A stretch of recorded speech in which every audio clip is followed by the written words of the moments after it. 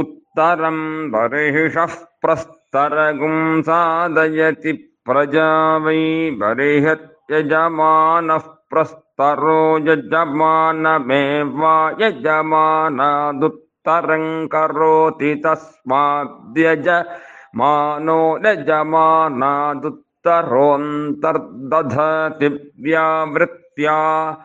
अनक्तिहविष्कृतमेवैनगुं सुवर्गं लोकं गमयति त्रेधा नक्तित्रय इमे लोका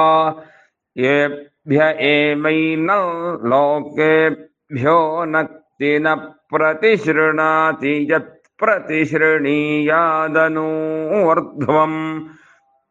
भावुकं यजमानस्य स्यादुपरि वप्रहरति।